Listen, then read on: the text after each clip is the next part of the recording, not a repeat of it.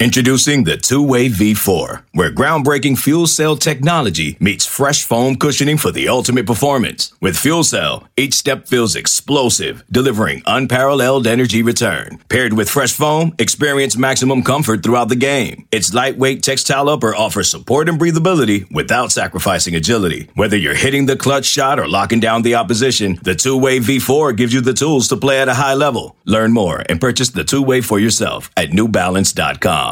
Hey, I'm Brett Podolsky, co-founder of The Farmer's Dog. We make fresh food for dogs. We started the company when we saw what a huge difference it made in my own dog, Jada, when she stopped eating ultra-processed kibble and started eating fresh, whole food. The Farmer's Dog food isn't fancy. It's just real food delivered to your door in pre-portioned packs. It's better for them and easier for you.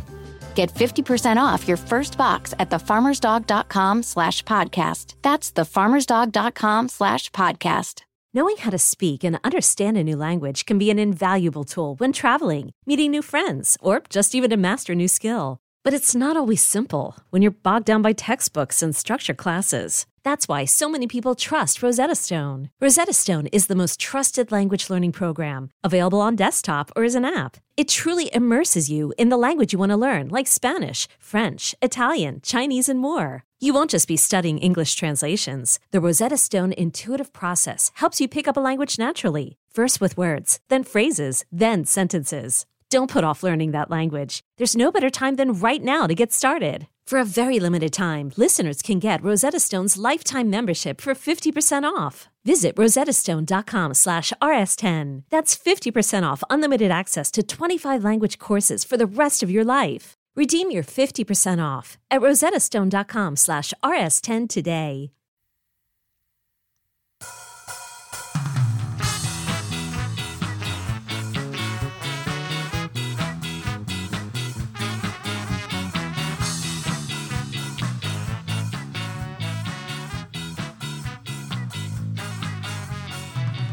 Welcome to On the Bench. I'm your host for this episode, Brendan Sinone. I'm definitely not faking being happy right now, not being a grumpy little baby behind the scenes. Hi, Chris. Hi, Zach. How you guys doing? Hi, Greg. I am also. Oh, hi. Sorry. Oh. Bad. Not a good start. Not a good We're going to get Chris grumpy now. I, too, am trying to be very happy and not grumpy right now. Zach, how are you doing? Are you happy? I'm happy. I'm not letting you guys turn my frown upside down. Oh, wait. Other way around. Not correct at all. Excellent start, gentlemen. Do you guys want to talk about football? Yeah, quickly. All right, let's get into it here. First off, a happy Thanksgiving to you gentlemen ahead of time here. To people listening to this on Thanksgiving or Thanksgiving Eve, happy Thanksgiving to you. Eat food, be happy, spend time with family, be mildly perturbed with family, but then just push past it because these moments are fleeting in life. FSU is gearing up to play Florida at the Swamp this Saturday, so it's going to be a fun environment, gentlemen. It's going to be a primetime game. I know UF is struggling. We want to get into a little bit of game preview stuff. We'll have X's and we'll have Know Thy Enemy. Too many Knoll puns for me to keep in mind. We'll have Know Thy Enemy on Friday morning with Trey and Dane to give you a more thorough look at what UF is doing. Also, the X and Knowles guys did a really good job scouting some of UF's tendencies. So we'll talk a little bit UF here and preview the game, but let's talk about Florida State and where this program is at right now. Last time we spoke to you, we were obviously commemorating the Jordan Travis injury, we're talking about Jordan Travis injury, commemorating his career and all the wonderful things he's done at Florida State. He was at practice today. That was awesome to see.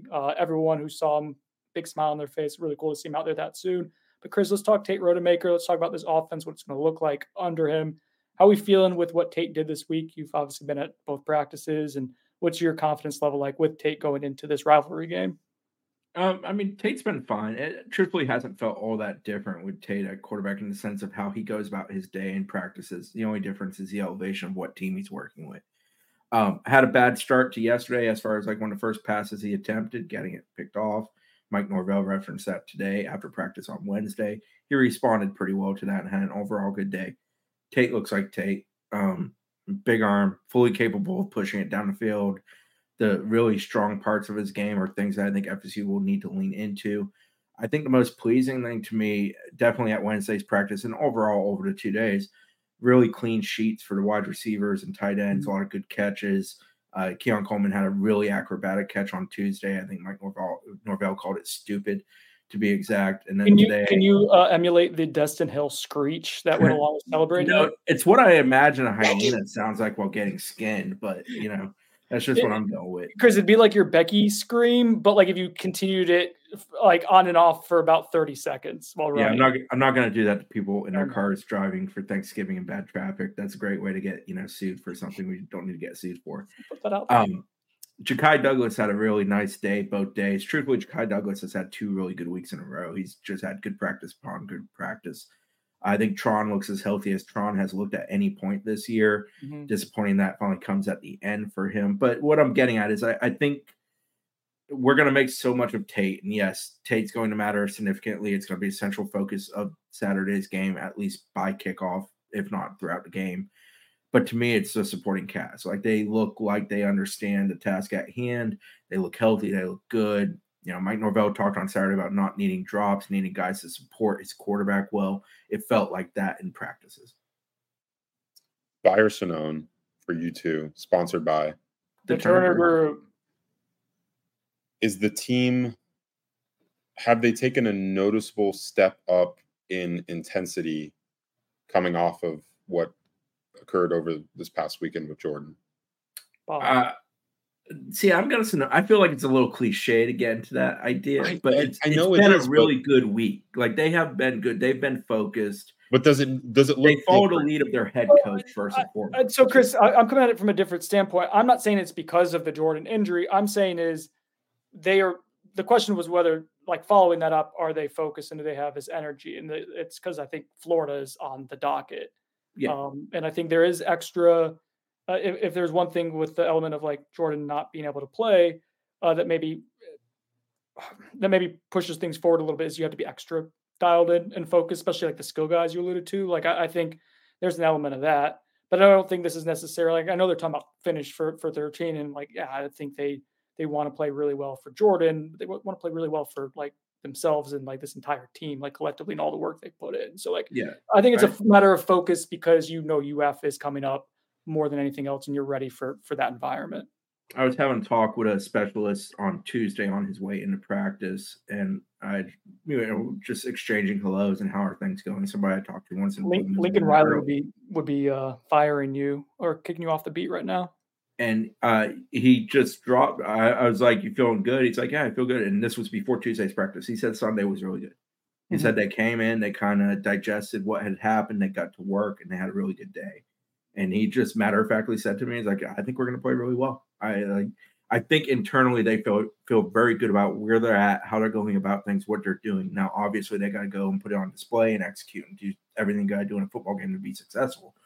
But like, I don't think they're wallowing in some kind of depression or disparity or pain. I think there's a belief of, while Jordan Travis was the central focus of the football team and immensely important to the success they've had and where they're at, he's not the sole reason they got here. And I think that's understood by everybody involved. And now it's about supporting Tate and allowing him to groove into that position and get comfortable as a starter and make sure they do what they need to do to alleviate all of the pressure being upon him. And that starts with, O-line blocking it up, Trey Benson and other backs being effective, receivers catching it when it comes their way. If there's a turnover, defense handling that sudden change, getting out there and doing their thing. I feel like the football team's in a good place mentally and focus. So I guess that's a buy for the question ultimately. But like, I do also feel like it's kind of cliche, like we're all rallying around the wagons because one burnt down Saturday. Yeah, I think it's a matter of, what's on the docket, how important this game is. And Mike prepares this team for these type of games. Like, that is a focal point for him. I'm curious, Zach, to get your thoughts, like from the recruiting standpoint, with this game, these next 2 games, honestly, with Tate, and I guess I don't want to use the term audition. I don't think that's fair, but these are data points that are coming into play, data points that we didn't know we would get going into the offseason with the future of the quarterback room as it applies to 2024. And obviously still two games to play. I'll pull another cliche out to annoy Dane. Win and you're in. Like, that is still a thing for Florida State at this point. Like, you control your own destiny, another cliche. But I do think it's fair to take a macro look at the long-term outlook of the quarterback room when it applies to next season. So yeah, what are you looking for? What do you think these next few weeks hold for the way we evaluate or think of Tate Rodemaker beyond just these 2 weeks? Yeah, I mean, I think the most important thing is that you're right. It is a data point. Tate's never gone into a week that I can remember. Maybe Jacksonville State in 2020, where where he's known he's the starter for the entire week, and I think that's going to be important. Like, how does he handle a tough road environment in a rivalry game? These are the types of things you're going to be evaluating in your fourth-year quarterback as you head into next season and debate whether you want to take a transfer quarterback, which we've talked at length on here about, and that we think, at least as of like a week ago, that they might explore that avenue of taking a transfer quarterback. Well, if Tate shows you over the next 2 weeks that he's a guy that can, move this offense efficiently, and obviously it's going to be different personnel next year, so I'm not going to say like that it's going to translate year over year 100%, perfectly, but I do think that the staff is going to be keeping an eye on just how he handles this. These are 2 tough games. Like Florida, their record indicates they're not a great team, and I don't think their defense is all that amazing, but that offense isn't bad. Like, they can put up points, and they have some dudes on offense, especially, and on defense as well. So and then you play in an ACC championship game against a likely top 10 team. So yeah, to me, it's not an audition, because the staff knows who Tate is. They've been around him for 4 years now, and they see him every single day. He's had experience in games before, maybe not as a full-time, like, hey, you're the starter for the rest of the year role, but they know who he is. But I think this is the next data point. Does he handle this? It is pressure, well enough to feel comfortable with him heading into next year. I think that's definitely something that the staff has to be thinking about. Yeah, and it's interesting. We're doing it in the context of Florida. Florida's lost 4 in a row coming into this game. They've allowed at least, I think it's 33 or more points in 3 of those 4 losses. Or I'm sorry, they've allowed 33 or more points in all of those losses. Mizzou had 33, Florida scored 31. I was mixing up the 2 numbers there. So like, their defense is just, they're giving it away, and teams are running it, teams are throwing it. It's not one or the other solely. They're not good on that side of ball. So, but they're a high pressure outfit on that side of ball. I mean, they're going to bring pressure, and I know we don't want to get too knee deep in the game here, but one concern we have with Tate, or at least I have, and I think Brendan probably shares it because the numbers kind of bear it out. He performs very, very differently under pressure versus not under pressure. Yeah. And it's going to be very interesting to see how he handles that, because Florida statistically brings 5, 6, and 7 more than about anybody in the country. They're going to cat blitz you plenty off of the corner, and their nickel is going to be real active working down on you. So, like, he is going to face pressure. I don't expect Florida to basically make it crowded and make him throw into tight windows. I think it's more going to be about Florida taking away the time for him to make big throws. I think that's going to be their approach. That's what I expect. That plays to who and what Florida has been. But at the same time, Florida has allowed 33, 52, 39, and 43 in their last 4 games. So, like, go and seize the moment. Like, that, to me, the thing is they got to get Tate comfortable early. They need to run the ball. They need to get settled in as an offense. FSU does. But, like, don't be fearful of going after Florida. Florida is made to go after from an offense versus their defense standpoint. Okay, so real quick, and I want to touch on like how we would say like you attack Florida and how you would manage a game with Tate, and players need to step up. Like I want to think about this in the context of this UF game. Real quick, shout out to our sponsor, Chattanooga Whiskey. They do an amazing job in the craft distillery game.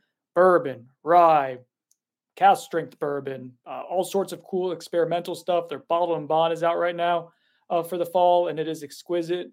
If you're trying to do some last minute shopping, you're going to run into a liquor store for Thanksgiving. I almost said Halloween. It is not Halloween anymore. For Thanksgiving, Chattanooga Whiskey will keep you nice and feeling good during the holidays. So Chattanooga Whiskey. Did your mom end up getting a bottle, Zach? Yeah, I know that we're going to be drinking some Chat Whiskey in the Blostein household tomorrow on Thanksgiving. What bottle did you get? We got the 111. can't like the 90. What's they're bourbon. Yeah. The silver. I just know it by like the colors. The color of the bottle. Yeah. My wife ran into a store down by my in-laws, and she's down there right now. I'm going to meet them down there. They had bottled and bond and the cask strength, and I told her we don't need any. We have some in the cupboard. Let a man work through what he has before you just add another bottle. But they did have it. Yeah. Meanwhile, Brendan has just an entire wall of Brendan has not adopted that theory yet. Brendan's a collector. I'm a drinker. There's a difference. So thank you to Chattanooga Whiskey for your sponsorship and for you guys for patronizing them. It is a legitimately awesome product.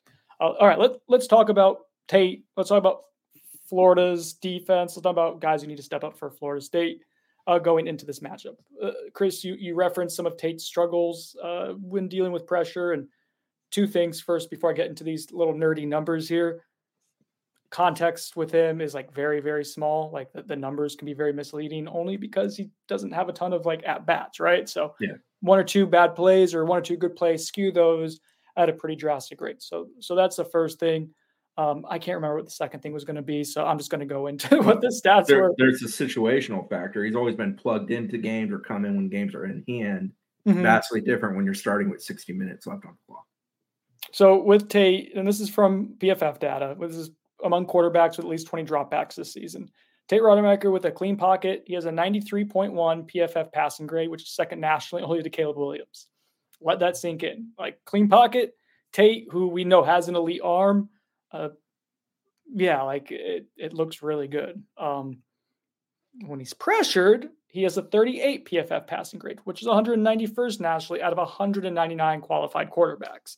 That was the other qualifier I wanted to put in there. Is that like all quarterbacks are going to do better when they're passing from the clean pocket than under pressure. So that's why I think it's important to have the national ranking in there too, because it kind of shows where they get skewed a little bit. But the most interesting thing to me, guys, is when he is pressured, his time to throw is 4 seconds, 4.08 seconds, which is 33rd nationally. Which means he's holding onto the ball for too long. That would be anecdotally, Zach, yes. And I think we see that, right? So I think that. The only reason I want to see him holding onto a ball on Saturday is if they're truly setting up a vertical shot. If it's just a matter of giving time to get vertical to get long, I think, they're going to try to get it out of the ball out of his hand pretty quickly. Force schematically with some of the stuff they're going to try. I'm saying Florida State. I think Florida State's going to get coached to try to get out of his hand pretty quickly. I think that's the right But I do think they'll set up for shots. Well, yeah, because his biggest strengths are his arm strength is one, right? That is ample. That is NFL like good arm strength.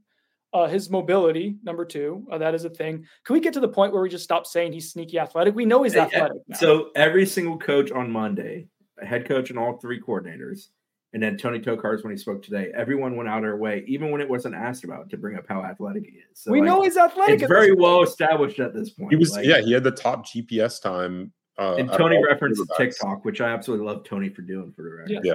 But even the TikTok was like 2 years ago. Like we know. Like maybe nationally, but it lives on. Are you talking about the one where he was dancing, Chris? No, I think some of the flips and stuff he was doing. I saw that. I think he was out there with Chubba Purdy. Is that how far ago we're talking about? I think like 2020. Now he's he had like an over 20 mile per hour GPS split on in one of their workouts, I guess, over the summer. And then, he does like flips and stuff. I think the biggest thing for him is he's not quick in like a short area. He's more like long speed, I would guess. And he's more straight than wiggle. Yeah. He's 6'4", 200 pounds. So like he's wiry, but he's, I think he has some physicality to his game. We haven't really seen him use his legs all that much. He used them some against North Alabama. I think he picked up 1 first down that way. But I'm interested to see kind of how they utilize that athleticism against UF.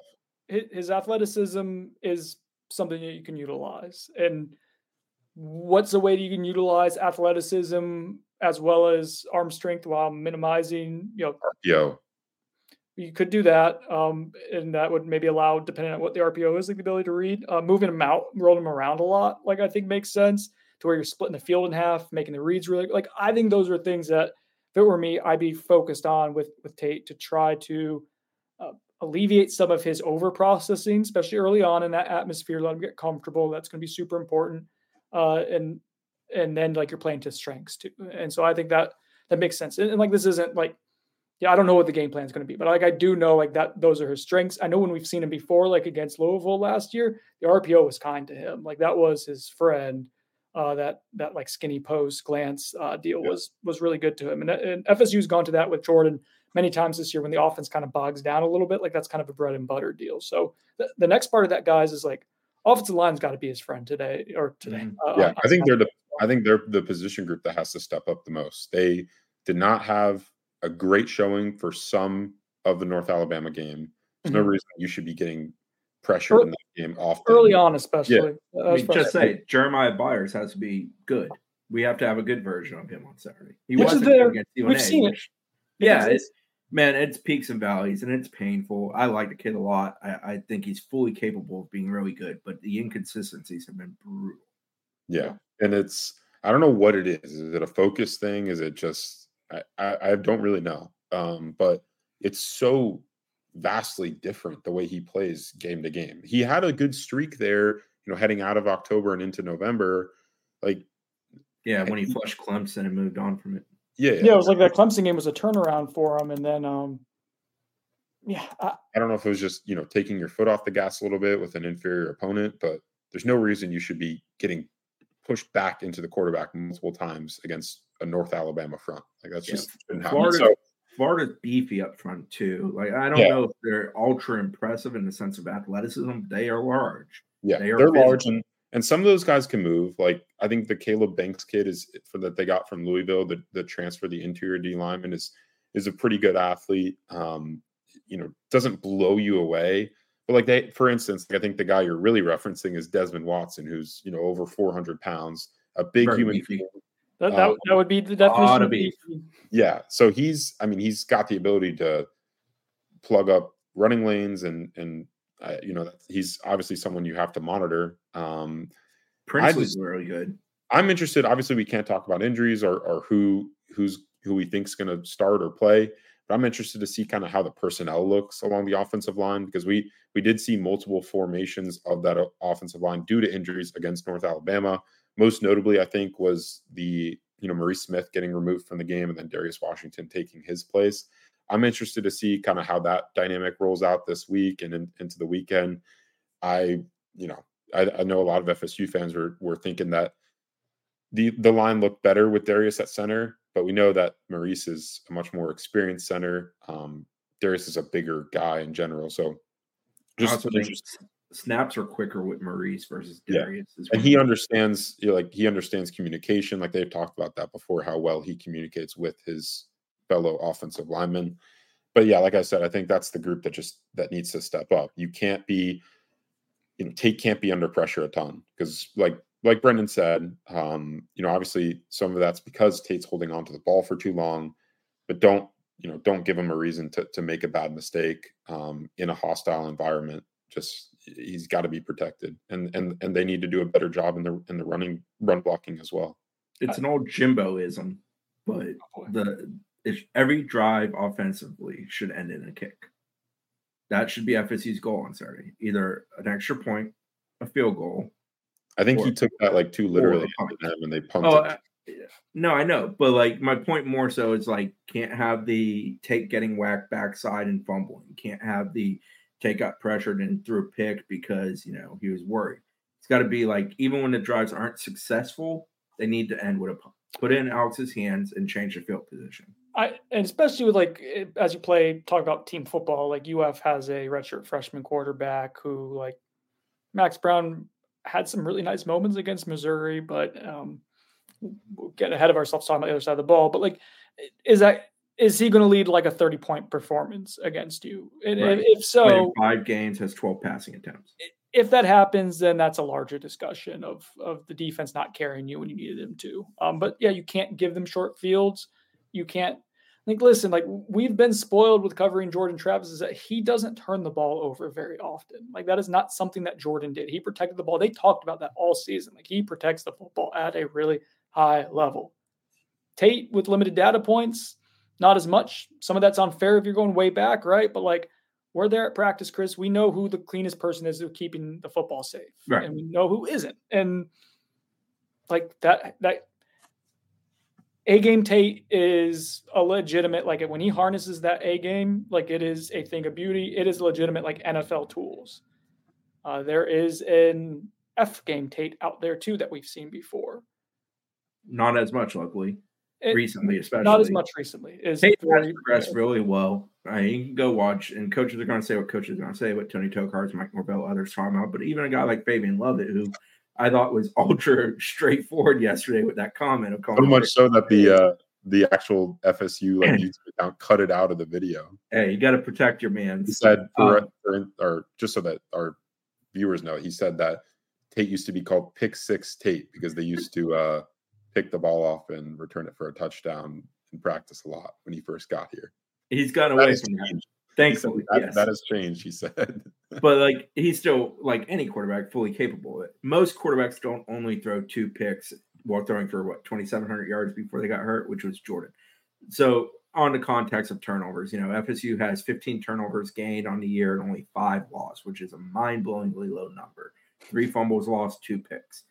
Florida, on the other hand, only has 7 takeaways while having lost 11 turnovers, 7 fumbles, 4 interceptions thrown by UF. So UF's not particularly good at taking it away, which plays into the whole their defense just hasn't been very good this year. But you don't want them to have an off day in the sense of having a much better day than normal for them. Yeah, can't make it easy for them. You have to force that offense to drive. Tate has it in him to really have some electric throws. You sprinkle those in, protect the football. You need the run game, I think, to be your friend too. I think that's a big part of this. Zach alluded to it with the offensive line play. I think Trey Benson has a big game. Yeah. I like the way he practiced this week. Today, I loved, he was just like joking around with like the backup specialists, like pretending to kick the ball while they were kind of the side waiting for the ones to do field goal stuff.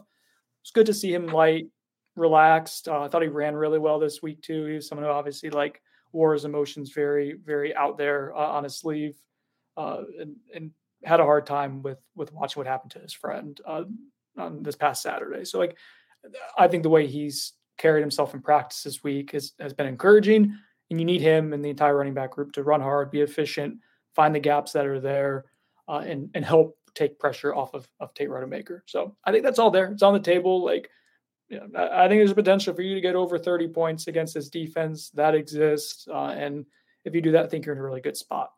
Let's take a quick commercial. Oh, go ahead. I was just going to add, Florida is allowing 27.9 per game, which is 85th in the nation. So, but what's it been in the last 4 games, Chris? 33 allowed, 52 allowed, 39 allowed. That was an overtime against Arkansas, and 43 allowed to Georgia. And even before that, they had the shootout with South Carolina where they allowed 39. So over the last 5, it's been a bloodbath. Vanderbilt, they only allowed 14, and that was back on October 7th. So damn near 2 months removed from that. So yeah, that is on the table for you to go ahead and score a healthy amount of points. I think so. If you do that, you're in really good shape because we'll get back to it after this commercial break, but UF's offense. Selling a little or a lot? Shopify helps you do your thing, however you cha-ching. Shopify is the global commerce platform that helps you sell at every stage of your business. From the launch your online shop stage, to the first real-life store stage, all the way to the did we just hit 1 million orders stage. Shopify is here to help you grow. Whether you're selling scented soap or offering outdoor outfits, Shopify helps you sell everywhere. From their all-in-one e-commerce platform to their in-person POS system, wherever and whatever you're selling, Shopify's got you covered. Shopify helps you turn browsers into buyers with the internet's best converting checkout. 15% better on average compared to other leading commerce platforms. And sell more with less effort thanks to Shopify Magic, your AI-powered all-star. Shopify powers 10% of all e-commerce in the US. And Shopify is the global force behind Allbirds, Rothy's, and Brooklinen, and millions of other entrepreneurs of every size across 175 countries. Plus, Shopify's award-winning 24/7 help is there to support your success every step of the way. Because businesses that grow with Shopify. Sign up for a $1 per month trial period at shopify.com/Odyssey Podcast, all lowercase. Go to shopify.com/Odyssey Podcast now to grow your business, no matter what stage you're in. Shopify.com/Odyssey Podcast. The Angie's List you know and trust is now Angie, and we're so much more than just a list. We still connect you with top local pros and show you ratings and reviews, but now we also let you compare upfront prices on hundreds of projects and book a service instantly. We can even handle the rest of your project from start to finish. So remember, Angie's List is now Angie, and we're here to get your job done right.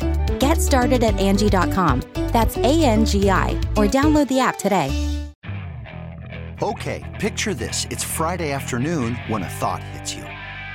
I can spend another weekend doing the same old whatever, or I can hop into my all-new Hyundai Santa Fe and hit the road.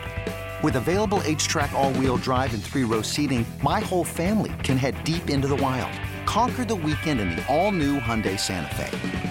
Visit HyundaiUSA.com or call 562-314-4603 for more details. Hyundai, there's joy in every journey. All right, welcome back. Unless you're watching on YouTube and then you just saw me be silent for like a second, the production quality, get what you movie paid for, magic, guys. UF's offense, I find to be really interesting because their skill talent is the best it's been in several years. Like, it is really good. Chris, real quick, let's get into the skill talent before we kind of talk about them holistically. Talking about UF skill talent offensively. Yes. Yeah. So two-headed rushing attack with Trevor Etienne and Montrell Johnson. They both have 710 rushing yards on the dot. Kind of a wild statagami, if you want to say. 737 gained each, 27 lost each, 710 total each. Etienne averages 5.9 per carry. Johnson averages 5.3 per carry. Etienne has 8 touchdowns on the ground, while Johnson has 4. Florida as a whole has 20, so 8 other touchdowns beyond those two guys on the ground. Receivers, we're all very familiar with Ricky Pearsall, thanks to the first half of last season's game where he went apeshit. 11 games this year, 64 receptions, 948, and 4 touchdowns. And then you got Eugene Wilson, the third, who is a very speedy, athletic dude, a guy that you can do some eye candy stuff with, which after last week with North Alabama pulling every trick out of the bag, it wouldn't shock me if Florida maybe goes with some of those ideas. But Eugene Wilson's second on the team and had only played in 9 games, 58 receptions, 502, and 6 receiving touchdowns, which leads the Gators. So those are kind of the big 2 guys to know from a receiving standpoint. The backs that we mentioned are the 5th and 6th best receivers on the team as far as yardage. Johnson's got 30 for 236 and a touchdown, while Etienne has 18 for 173 and a touchdown through the air. We referenced earlier they're on Max Brown, backup quarterback. He's played in 5 games this year, only has 12 passing attempts, 10 of 12, no picks, 106 yards through the air, no touchdowns. The longest completion is 27 yards. Average per game on the season, only 21 yards. So it just speaks to how little he's played. That's for Max. One other thing to throw in there. The long Chris is 27 yards, you said? 27 yards is his longest completion. I think that was like Mertz had a 61-yarder. All right. Yeah. All right. Gotcha. So, one thing with Florida, and obviously a lot of the passing stats are obviously Mertz. He had 358 of their 374 attempts on the season entering this game. They're a high completion percentage team, hovering around, I think it's 73% as a team. So, like, it kind of speaks to a controlled passing game in the sense of a lot of underneath stuff and whatnot. It'll be interesting with Brown, how they approach it. Are they going to be super controlled and maybe try to run ball and control things with Brown getting comfortable, or do they maybe try to open it up and get shots of Pearsall or get something where Wilson's in space and is able to use his speed because he has very high level speed? Okay. I think that's a good summary. I will say, just adding on that, Etienne does scare the crap out of me. I think he's very good. If I'm Florida State, and I liked what I saw in a very small sample size for Max Brown, watching some of that, did a little bit of watching it with Dane this morning while we had a little bit of breakout practice. And that he's fairly mobile, more quick than he is like an explosive athlete, but he's got quick feet and he's tough. He'll sit in there and make a throw. He didn't seem flustered at all against Missouri. That's really encouraging for UF long-term, not as encouraging for FSU if you have to play in the next couple of years. But his wide receivers help him out a ton too. And I think that's going to be an element of what I would do if I'm Florida State is I force that young, inexperienced quarterback to beat you through the air, and those wide receivers keep beating you on 50-50 balls, so be it. But they want to run the football. It's a Billy Napier staple. Their offensive line might be a little dinged up. We'll probably have more on that as the week goes on, hopefully. I don't think their offensive line is all that great, even if they are healthy. All right. The center's been out for much of the year. Kingsley, I don't know how to pronounce his last name. Acuna. Is it Acuna? That sounds right. So they've been starting Jake Slaughter, who, if you remember, was a former Florida State commit. And I think Austin Barber was a tackle for them that was out last week. Maybe that's the guy that they're monitoring for this week. And the good thing about UF is they actually drop an injury report, I think, during the week. So you'll kind of get to know like what their injury status is heading into the game this weekend. But yeah, I mean, I think the offensive line is not a strength for them. There's a lot of talk about how they have 2 offensive line coaches and the recruiting hasn't been all that great. And I know they're not super satisfied with what they've done with the guys currently on the team. So that'll be something that, I think Florida State's defensive line and front 7 in general needs to take advantage of because we know how important, like you said, Brendan, UF's running game is to the success of that offense. And they really, they're not an insane running team. Like they're not, putting up crazy yards on everyone, but Trevor Etienne's an insanely talented player, and Montreal Johnson is not far behind him when it comes to talent. So they can make things happen on their own, even if things aren't perfectly blocked up by that. Yeah, those are both Sunday running backs, right? Yeah, it's weird. Zach referenced it. They're 77. God, I am struggling today. I need this Mountain Dew to get through my bloodstream. They're 77th in the country in rushing yards per game, 150.2. And I know that's not the end all be all, but it is surprising when you look at the 2 very capable backs that they have, that their rushing offense isn't a upper half tier rushing offense in the country. And some of that's probably because they have been involved in a lot of shootouts and stuff like that. And you tend to lean into the passing game more. I'm sure that has played a role as well. And their EPA per play has been on offense, passing the ball 23rd nationally, and EPA per play, rushing the ball has been 29. So fairly balanced, like when you look at the advanced stuff there, but surprising to see for sure that the passing game's a little bit ahead of the running attack. Bad rushing games for them. They were dreadful against Utah. If you recall in the opener, they only rushed for 13 yards in that game. And they also struggled against South Carolina running the ball. Those have been their 2 biggest struggles in the rushing attack. The best game they've had from a yard per carry average was 7 yards per carry. That came against Vandy. Take a common opponent, LSU, they ran for 4.31 per carry against. That's an awful LSU defense as well. Yeah, I'm surprised that one's that low. But again, super well. That was a 52-35 game. Dynamics of a game sometimes impact your results too. FSU ran the ball well in the second half, buddy. Never forget the Rodney running back set. Yeah, the Rodney Hill run will forever stick in my mind from that game. But yeah, UF secondary is interesting to me. They are really young. Besides, the one guy, Jason Marshall, who Florida State's obviously familiar with, recruited him a little bit out of high school, and he's been kind of their best DB, I would say, this year. Devin Moore is done for them, right? He got hurt. I don't know if I haven't heard if he's done, but I do know he was out this past game. It sounds like he probably won't play. I haven't checked on it this week though. So, but he was the other starting corner aside from Jason Marshall. And then they got some true freshmen playing in the back half of the defense who are pretty impressive. I think one is Bryce Thornton and the other one is Jordan Castell, who's actually from your neck of the woods. West Orange High, baby. Yeah. Castell actually leads the team with 59 tackles on the season. And he's been good solo. We liked him. Remember, he did a 7-on-7 at FSU. We liked him a lot. He was big, long kid, physical enough build, rangy enough. FSU offered him. Yeah, I don't think they ever pursued at all. I think that's a pretty good get for UF. But obviously, starting a true freshman in the secondary, there's going to be issues along the way, bumps in the ride, but they're investing in some of the youth on defense. We'll see kind of how that pays for them in the future. But for right now, I think you got to look at that as an advantage for Florida State coming into this game with multiple veteran wideouts who have a clear size advantage on UF's secondary, and moving into the front 7 with the linebackers, like their top linebackers out for the year. Shamar James. He was second on the team. He is actually still second on the team in tackles, despite having only played in 8 games. He's missed 4 games.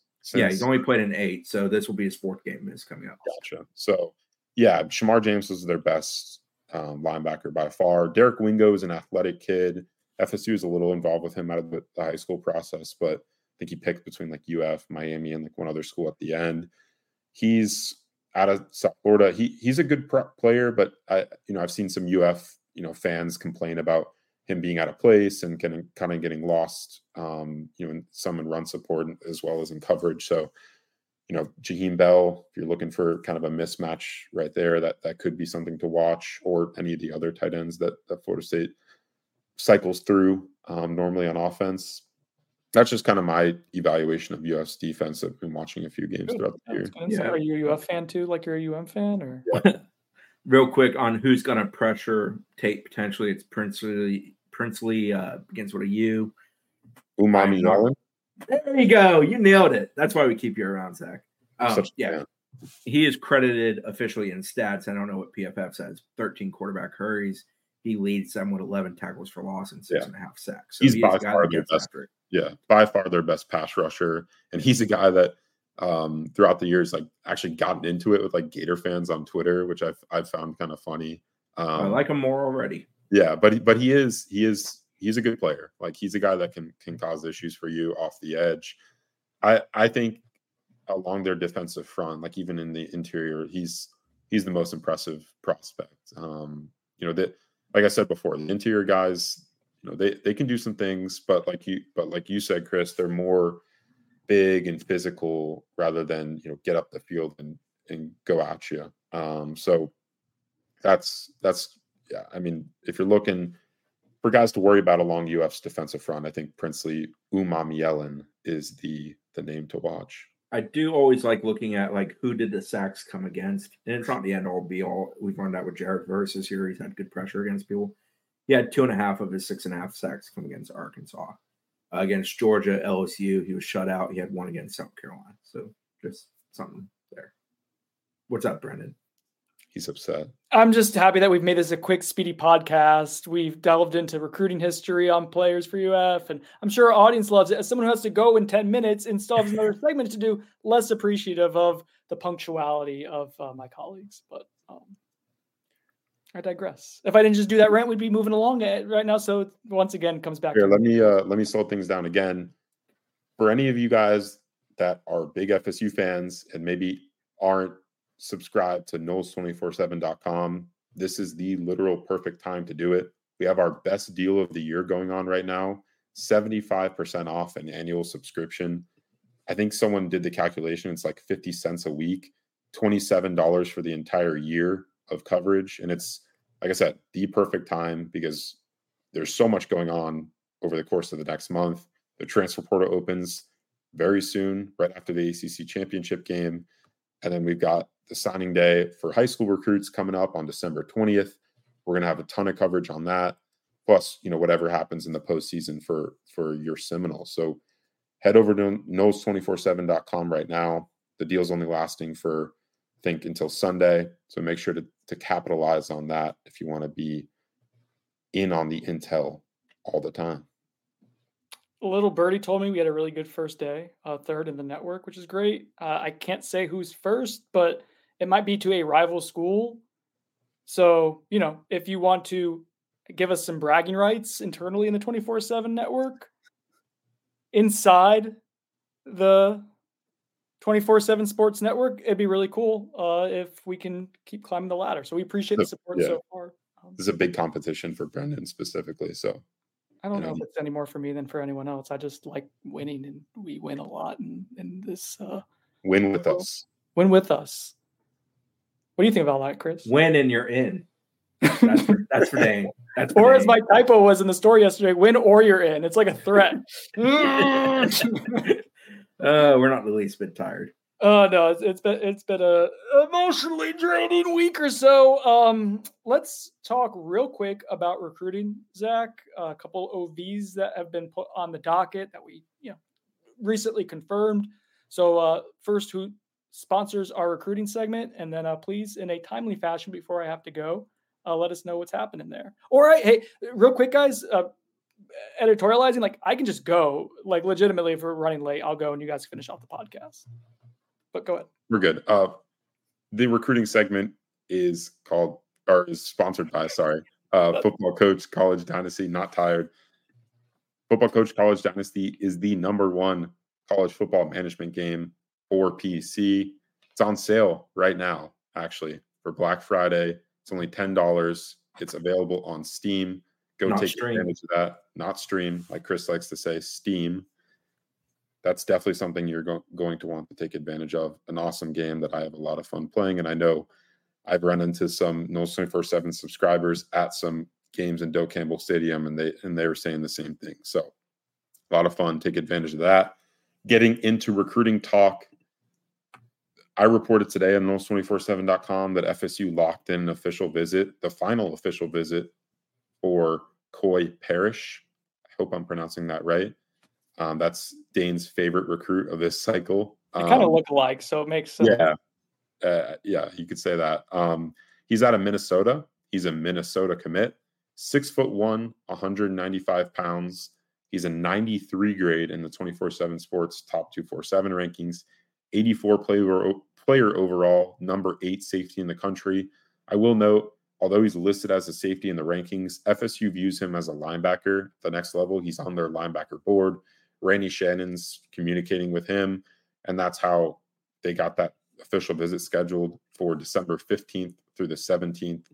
It's a big deal. He's a really big-time prospect. He's kind of a late bloomer, a guy that Minnesota locked up all the way back in April, rose in the rankings a ton on 24/7 Sports. And then this fall, as his senior film has started to spread around the country, some big-time schools have come calling, including Florida State, Ohio State, and USC.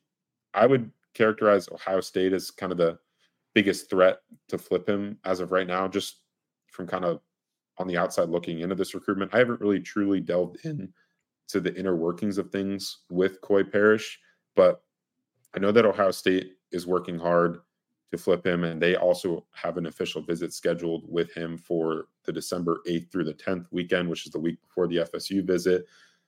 It is a good sign that, if everything holds true, Florida State will get him on campus for his final trip before early signing day on the 20th of December, which is that Wednesday following the weekend of his visit. So that could be a positive sign. We'll kind of see how the numbers work out, because Florida State, I think they have 22 commits right now in their 2024 class. They've got some other guys that they're looking to add, and there will be a big official visit weekend the week prior to that, on the December 8th through the 10th weekend. And, we'll see kind of if anyone else joins the fold and how that impacts things. But I do think FSU might be interested in taking another high school linebacker.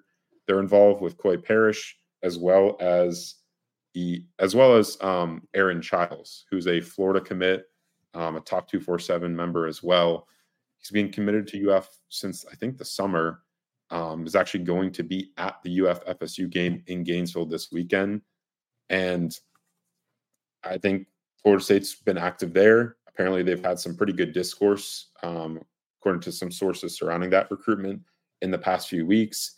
I think an OV could be scheduled between Childs and FSU moving forward. We'll kind of see if that occurs. I think if FSU beats UF in the Swamp on Saturday, that could go a long way towards making that happen. But as of right now, he's saying all the right things, Aaron Childs is, about the Gators. That's one to monitor kind of in the next, the coming weeks, as to whether FSU can pull off a flip there. Another guy I want to note just really quickly, Brendan, because I know I want to take up more of your time. Lugard Edapai out of Bishop McNamara in District Heights, Maryland, 6'6", 215-pound defensive end that FSU's been active with. He set up an OV to FSU as well for that December 15th through the 17th weekend. I think that's one that could be impacted on, what FSU sees enter the portal at the beginning of December. The portal opens on December 4th. So I think that's, obviously Florida State's going to put a premium on adding guys at the edge position specifically. So if any, notable names come up in the portal before that OV weekend, maybe that impacts things with that recruitment out of the high school ranks. But that's pretty much it for the recruiting segment. What's up, Brendan? Chris, he was going slow on purpose, right? No. There's no He wasn't going slow, talking real slow, like elaborated enunciating. I felt like he was reading a hostage note at one point as he was making sure. And I appreciate it. I get talking too fast at times. I feel like Machine Gun Jimbo at times. So like, he was making sure he was processing it correctly. But watching Brendan react to Zach talk with a subsequent text message about it. You're just a hater. Pretty great. That was good stuff. We're just under the time crunch. All right, let's get out of here. By Orson, sponsored by the Turner Group.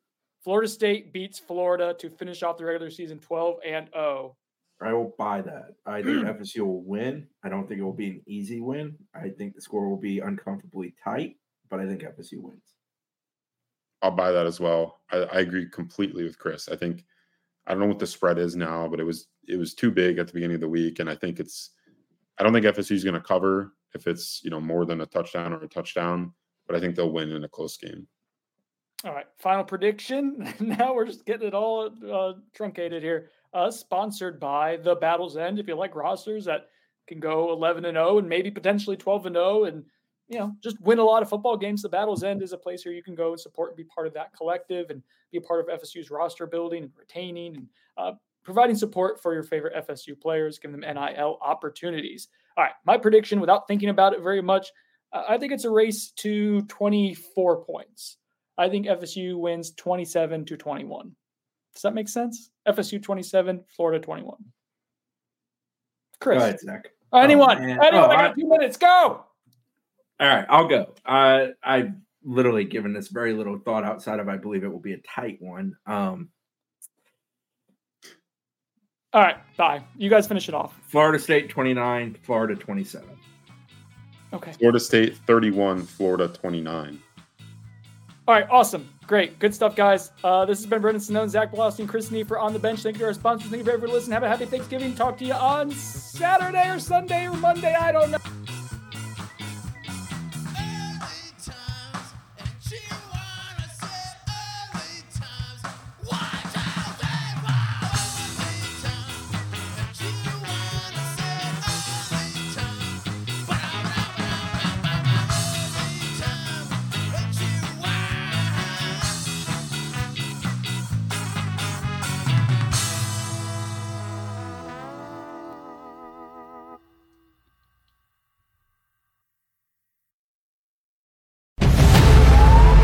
New CBS Sunday.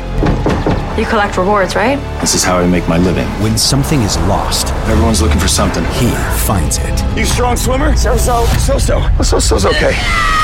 Justin Hartley stars. How you survive, you make quick, smart decisions, and you never let panic take the wheel. Sounds cool. It is cool, actually. Very cool. Tracker. New Sunday on CBS and streaming on Paramount Plus.